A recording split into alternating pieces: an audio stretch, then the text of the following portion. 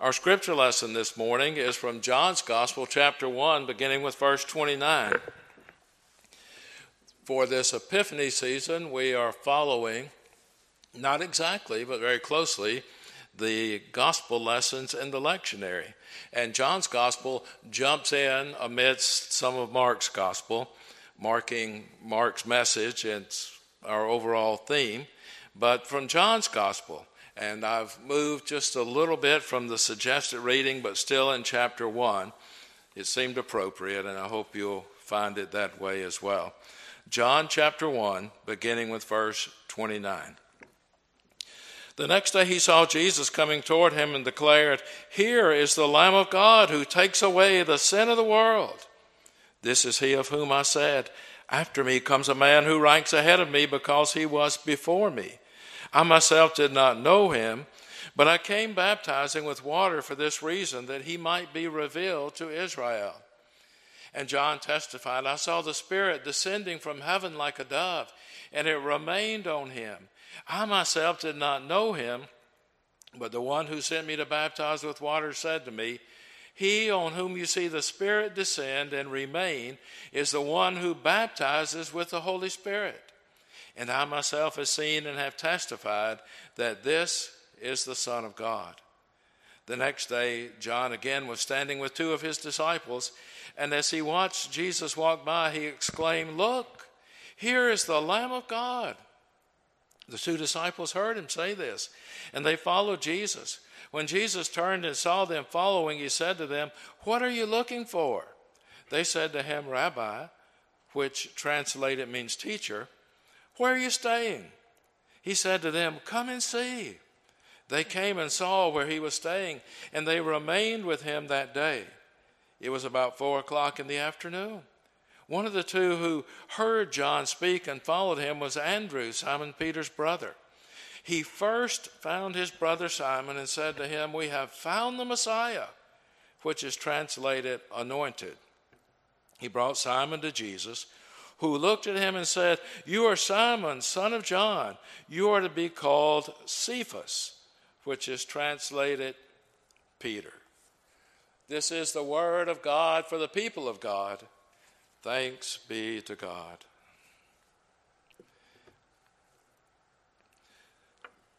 You'll notice as we go through this, I'm using one of the older translations in the sermon, "Behold the Lamb of God." In this passage I've just read, it reads, "Here is the Lamb of God." But to go along with Bonnie's beautiful solo and the hymns that have been chosen for this day, behold, it's a good word. It's a good biblical word. We don't use it a lot anymore. It means look, listen, pay attention. And now, have you ever thought about the different titles for Jesus Christ that are found in the scriptures? There are several that are given to him by different persons, and other times names by which he referred to himself. Lord, Son of God, the Christ. Can you think of other titles bestowed on him by other folks? What did he call himself? Sometimes the Son of Man. At other times he said, "I'm the bread of life. I am the good shepherd. I am the gate. I am the door. I am the true vine. I am the resurrection and the life. I am the Alpha and the Omega." One day he asked his disciples, "Who do you say that I am?" And they said, "Some say John the Baptist, others say Elijah, and others Jeremiah, one of the prophets. It's who others say that he is." Now, in the gospel lesson for this morning, John the Baptist saw Jesus coming toward him, and John bestowed another descriptive title on Jesus. Here is, behold, the Lamb of God. The Lamb of God, it sounds like a simple phrase, and in a way it is, but it's also a very complex phrase. There are many layers of meaning to that title, Lamb of God, and I want us to talk about some of those and the way those traditions are intertwined. Just a little time this morning so that we might be better informed, or maybe we just hadn't thought about it in a while. What did John the Baptist mean when Jesus walked by and John indicated, "Here is the Lamb of God"? It may well have been that the Baptist was thinking of the Passover lamb. The gospel, according to St. John, is explicit in dating the death of Jesus on the afternoon of the preparation day, the day before Passover, the day when the sacrificial animals were slaughtered. The synoptic or the similar Gospels, Matthew, Mark, and Luke, date the death of Jesus on the Passover day itself, not the day before. So in addition to this, though, the chronology of the Gospel of John is built around 3 Passover appearances. In the other Gospels, they sort of build toward a crescendo, toward the Passover and the death in Jerusalem. But in John's Gospel, there are 3 Passover references here where John refers to Jesus coming to Jerusalem. Some impressive signs here in John chapter 2, Jesus cleansing the temple. And then in chapter 6, the gift of the bread of life. And then in chapter 11, the raising of Lazarus from the dead. These are all Passover stories. And so John's gospel has a different presentation than the others. This gospel shares with Paul an interpretation of Christ as our Passover. I think it might be helpful at this point to review for just a moment the actual events of the Passover, not the whole story, but just a brief review, or an overview might be a better word, from the book of Exodus in the 12th chapter. Knowledge of the Passover and what that was all about is crucial to understanding what John meant when he pointed at Jesus and said, "The Lamb of God." In the Old and New Testaments, both factor into all that's going on here. The children of Israel were in bondage in Egypt. God had sent several plagues on the land as an inducement to the Pharaoh, to the king of Egypt, to set God's people free. But every time the Pharaoh's heart was hardened, and he responded and refused to give up his slaves. So God said to Moses, the acknowledged leader of the children of Israel, the Hebrews, "Yet one more plague will I bring upon Pharaoh and Egypt." God was going to have the angel of death visit the land. It's a scary title, isn't it? Angel of death. And the firstborn in every Egyptian family, from Pharaoh on down, even among the cattle, the critters on the farm, everyone, the firstborn would be destroyed. But the angel would not harm any of God's people if they followed God's instructions and did exactly what God said to do when this great and terrible night came upon them. God's instructions were as follows. Every household among the Hebrews was to kill and prepare and eat a lamb on this particular evening. Some of the blood of the lamb was to be put on the lintels, on the doorpost of every house. And the children of Israel were to have their bags packed, their suitcases by the door. They were to be ready to go that night. And when God said go, they picked up and they left. And God said, "The blood shall be a sign for you upon the houses where you are. And when I see the blood, I will pass over you. And no plague shall fall upon you to destroy you when I smite the land of Egypt." So at midnight, the story goes, the Lord struck down all the firstborn in the land of Egypt. And there was great grief and mourning and wailing across the land. And Pharaoh got up and he called for Moses and said to him, "Rise up, go forth among my people, both you and the children of Israel. Go serve the Lord as you have said." And in describing this night of Passover, the book of Exodus says, it was a night of watching by the Lord to bring them out of the land of Egypt. So this same night is a night of watching to the people for all time, the people of Israel, throughout their generations. And if you've ever been part of a Seder service, if you've ever observed the Passover or seen that done, you know how powerful it is, how people even to this day still observe that night, that great and terrible night. The blood of the Lamb delivered them from destruction. And it may be that John the Baptist was saying when he pointed out Jesus walking by, there is the one true sacrifice who can deliver you from death. Death in this world, death in the life to come. Behold the Lamb of God who takes away the sin of the world. John might have had the Passover in mind when he made that proclamation, but he might have also been thinking about the lambs that were slain in the temple every day, a daily ritual in the temple. John the Baptist, you remember, was the son of Zechariah, and Zechariah was a priest. So John would have been familiar with all the rituals and all the actions that happened in the temple and the sacrifices. Exodus 29 talks about 2 lambs, one to be slain in the morning and one in the evening on the altar of the temple. And they would be representative of the grace of God, the power of God to remove our sin. Every morning and every evening, as long as the temple stood, this sacrifice was made. And even when the people were starving in war and in siege and times were most difficult, they still observed this tradition, still observed this ritual. It was that important to them that they did not set it aside. And it happened until about AD 70 when the temple was destroyed by the Roman Empire. It might be that John is saying, in the temple, a lamb is offered every day and every night for the sins of the people. But in this, Jesus is the only true sacrifice that delivers us from the sin and brokenness in our lives. Behold the Lamb of God who takes away the sin of the world. Maybe John was thinking about what some of the earlier prophets had said and remembering that. Maybe this story of the prophet Nathan, who came to confront King David, was on the mind of John when he pointed out Jesus. And you remember that story in the parable that Nathan told to King David. King David, a man after God's own heart, in one particular incident seemed to violate several or most of the 10 commandments in one incident.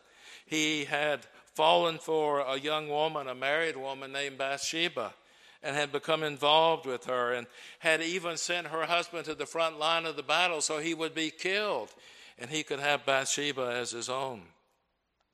The prophet Nathan approached King David. Always risky business, isn't it, to approach the ruler in charge, especially when you have something difficult to say. He approached King David and he had a story to tell. He said there was two men, and one was very rich and the other was very poor. And the rich man had many herds and flocks, had all that you could imagine, everything at his fingertips. All he had to do was ask. But when the rich man was approached by a traveler who was hungry, did he kill one of his many lambs? No. He went to his poor neighbor's house and he took the one lamb, was a family pet. They had all fallen for this lamb like it was a little puppy dog or a kitten, and he took that one lamb and destroyed that lamb, the lamb who was like a daughter to that family. And when David heard this story, he got hot under the collar. He got so angry, and he said, "Who is this? As the Lord lives, the one who has done this deserves to die."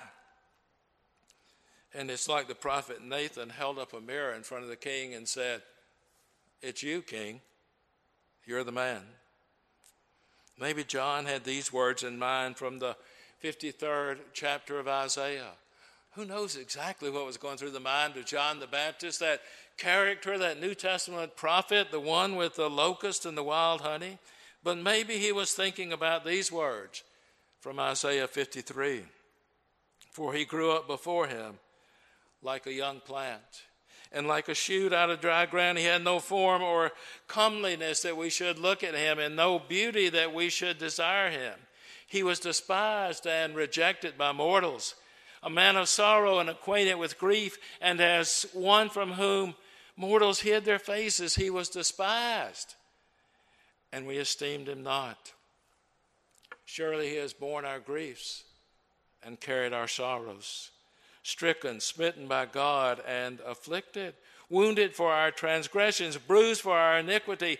Upon him was the chastisement that made us whole, and by his stripes, his wounds, we are healed. All we like sheep have gone astray. We have turned everyone to his own way, and the Lord has laid on him the iniquity, the sin, the brokenness of us all. He was oppressed and he was afflicted, yet he opened not his mouth. Like a lamb led to the slaughter, and like a sheep that before its shearers is dumb, so he opened not his mouth. Fred Craddock died a few years ago. I think probably one of the greatest preachers I ever have been able to hear. Great storyteller. Tells about a legend among the Jews, the legend of the Lam Tho. It's a strange legend, it's a strange story. The legend says that in every community, in every place, God has somebody who represents God, who loves and cares for the people, who carries the burden and the sin of the people. And according to this legend, once in a community in Poland, the Jews were all persecuted. And all the menfolk were either killed or exiled and left the women and children. No men. Well, he said there was one poor excuse for a man. He was an adult, mentally challenged, about 30 years old, but a child. You would see him squatted around on the ground and staring into space, but he was the only man in the community. And one day the women, so upset with God and so upset with life as it had become for them, saw this hulk of a boy as a poor excuse for a man, and they were so incensed and they were so angry that they began to pick up stones and to throw them at this man. And he starts running and running and running. And he's out of shape. And he is morbidly obese, and he's awkward, and he stumbles against a tree, and he tries to get his breath. And one of the women throws a stone that strikes him in the temple, and he falls at the root of the tree. And all the women gather around, and they notice he's dead. And one of them said he had no beauty or comeliness that we should desire him. And another one said he was despised and rejected. He was one from whom we hid our face. And another one said he has borne our grief and carried our sorrow. And they felt the poison of their own doubt and hatred and fury oozing out of their body. And one of them said, he's the Lam Tho. He was about 30 years old, they said. Does anything come to mind? Behold the Lamb of God who takes away the sin of the world. But there is another picture of a lamb that John the Baptist would have been familiar with, and folk in that day would have, though it may seem very unusual to us. Between the Old and New Testaments, there were the days of the great struggles of the Maccabees. In those days, the lamb, and especially the horned lamb, was the symbol of a great conqueror. Judas Maccabeus is described, as are Samuel and David and Solomon, as a lamb, a horned lamb, a powerful figure. The lamb, strange as it may sound, represented a conquering champion of God. It's hard to think of a lamb in those terms, isn't it? Hard for me to think about that. Can you imagine a professional football team being called their name the Lambs? Just doesn't fit, does it? Lamb conjures up images of weakness and gentleness, two characteristics that you don't see very often on the gridiron. Maybe, though, John was thinking in terms of conquering majesty and power. When he looked at Jesus and said, behold the Lamb of God who takes away the sin of the world. 29 times. The writer of the book of Revelation uses the expression Lamb of God. 1 Peter, the epistle, refers to the precious blood of Christ like that of a lamb without spot or blemish. And there are other references to lambs throughout the Scripture. Now, whether John was referring to one or two or more of these, we can't know for sure. There are elements in all of these references that are applicable to Jesus, some more directly than others. And the one thing we know is that John was convinced that Jesus was the Christ, the anointed one, the Messiah who had come into the world to take away the sin and the brokenness and the pain of the world. Karl Barth, he was a German professor. Some folks say the predominant theologian of the 20th century, though others might argue that point. But on one of his visits to this country, sometime during the World War II era, someone asked Karl Barth what he would say if he met Adolf Hitler? And Barth's reply was, I would say to Hitler, Jesus Christ died for your sins. Elizabeth Achtermeyer, a New Testament scholar, was commenting on Barth's answer. And she said, I suspect Barth's answer was his way of saying to the world, in the context of a brief conversation, that finally the church has only one message, Jesus Christ and him crucified. What is the sin in our life that makes us miserable, that leads us into despair, that keeps us from the wholeness that God desires for us, that keeps us away from God and sometimes away from other folks who need us the most? And I want us to think of that question in terms of our individual hearts and lives, but also on a more corporate level in terms of God's church. What is the brokenness that keeps us apart from God sometimes? And in terms of our nation, the pain and the struggle and the difficulties we are encountering, it's not just a personal thing, though it starts there, it doesn't stop there. What is the sin? What is the brokenness? What are the difficulties that separate us from God and from one another in this sometimes dark and painful world? Whatever it is, for us, for the church, for this nation, whatever it is, there is but one answer. Behold, the Lamb of God who takes away the sin of the world. Amen.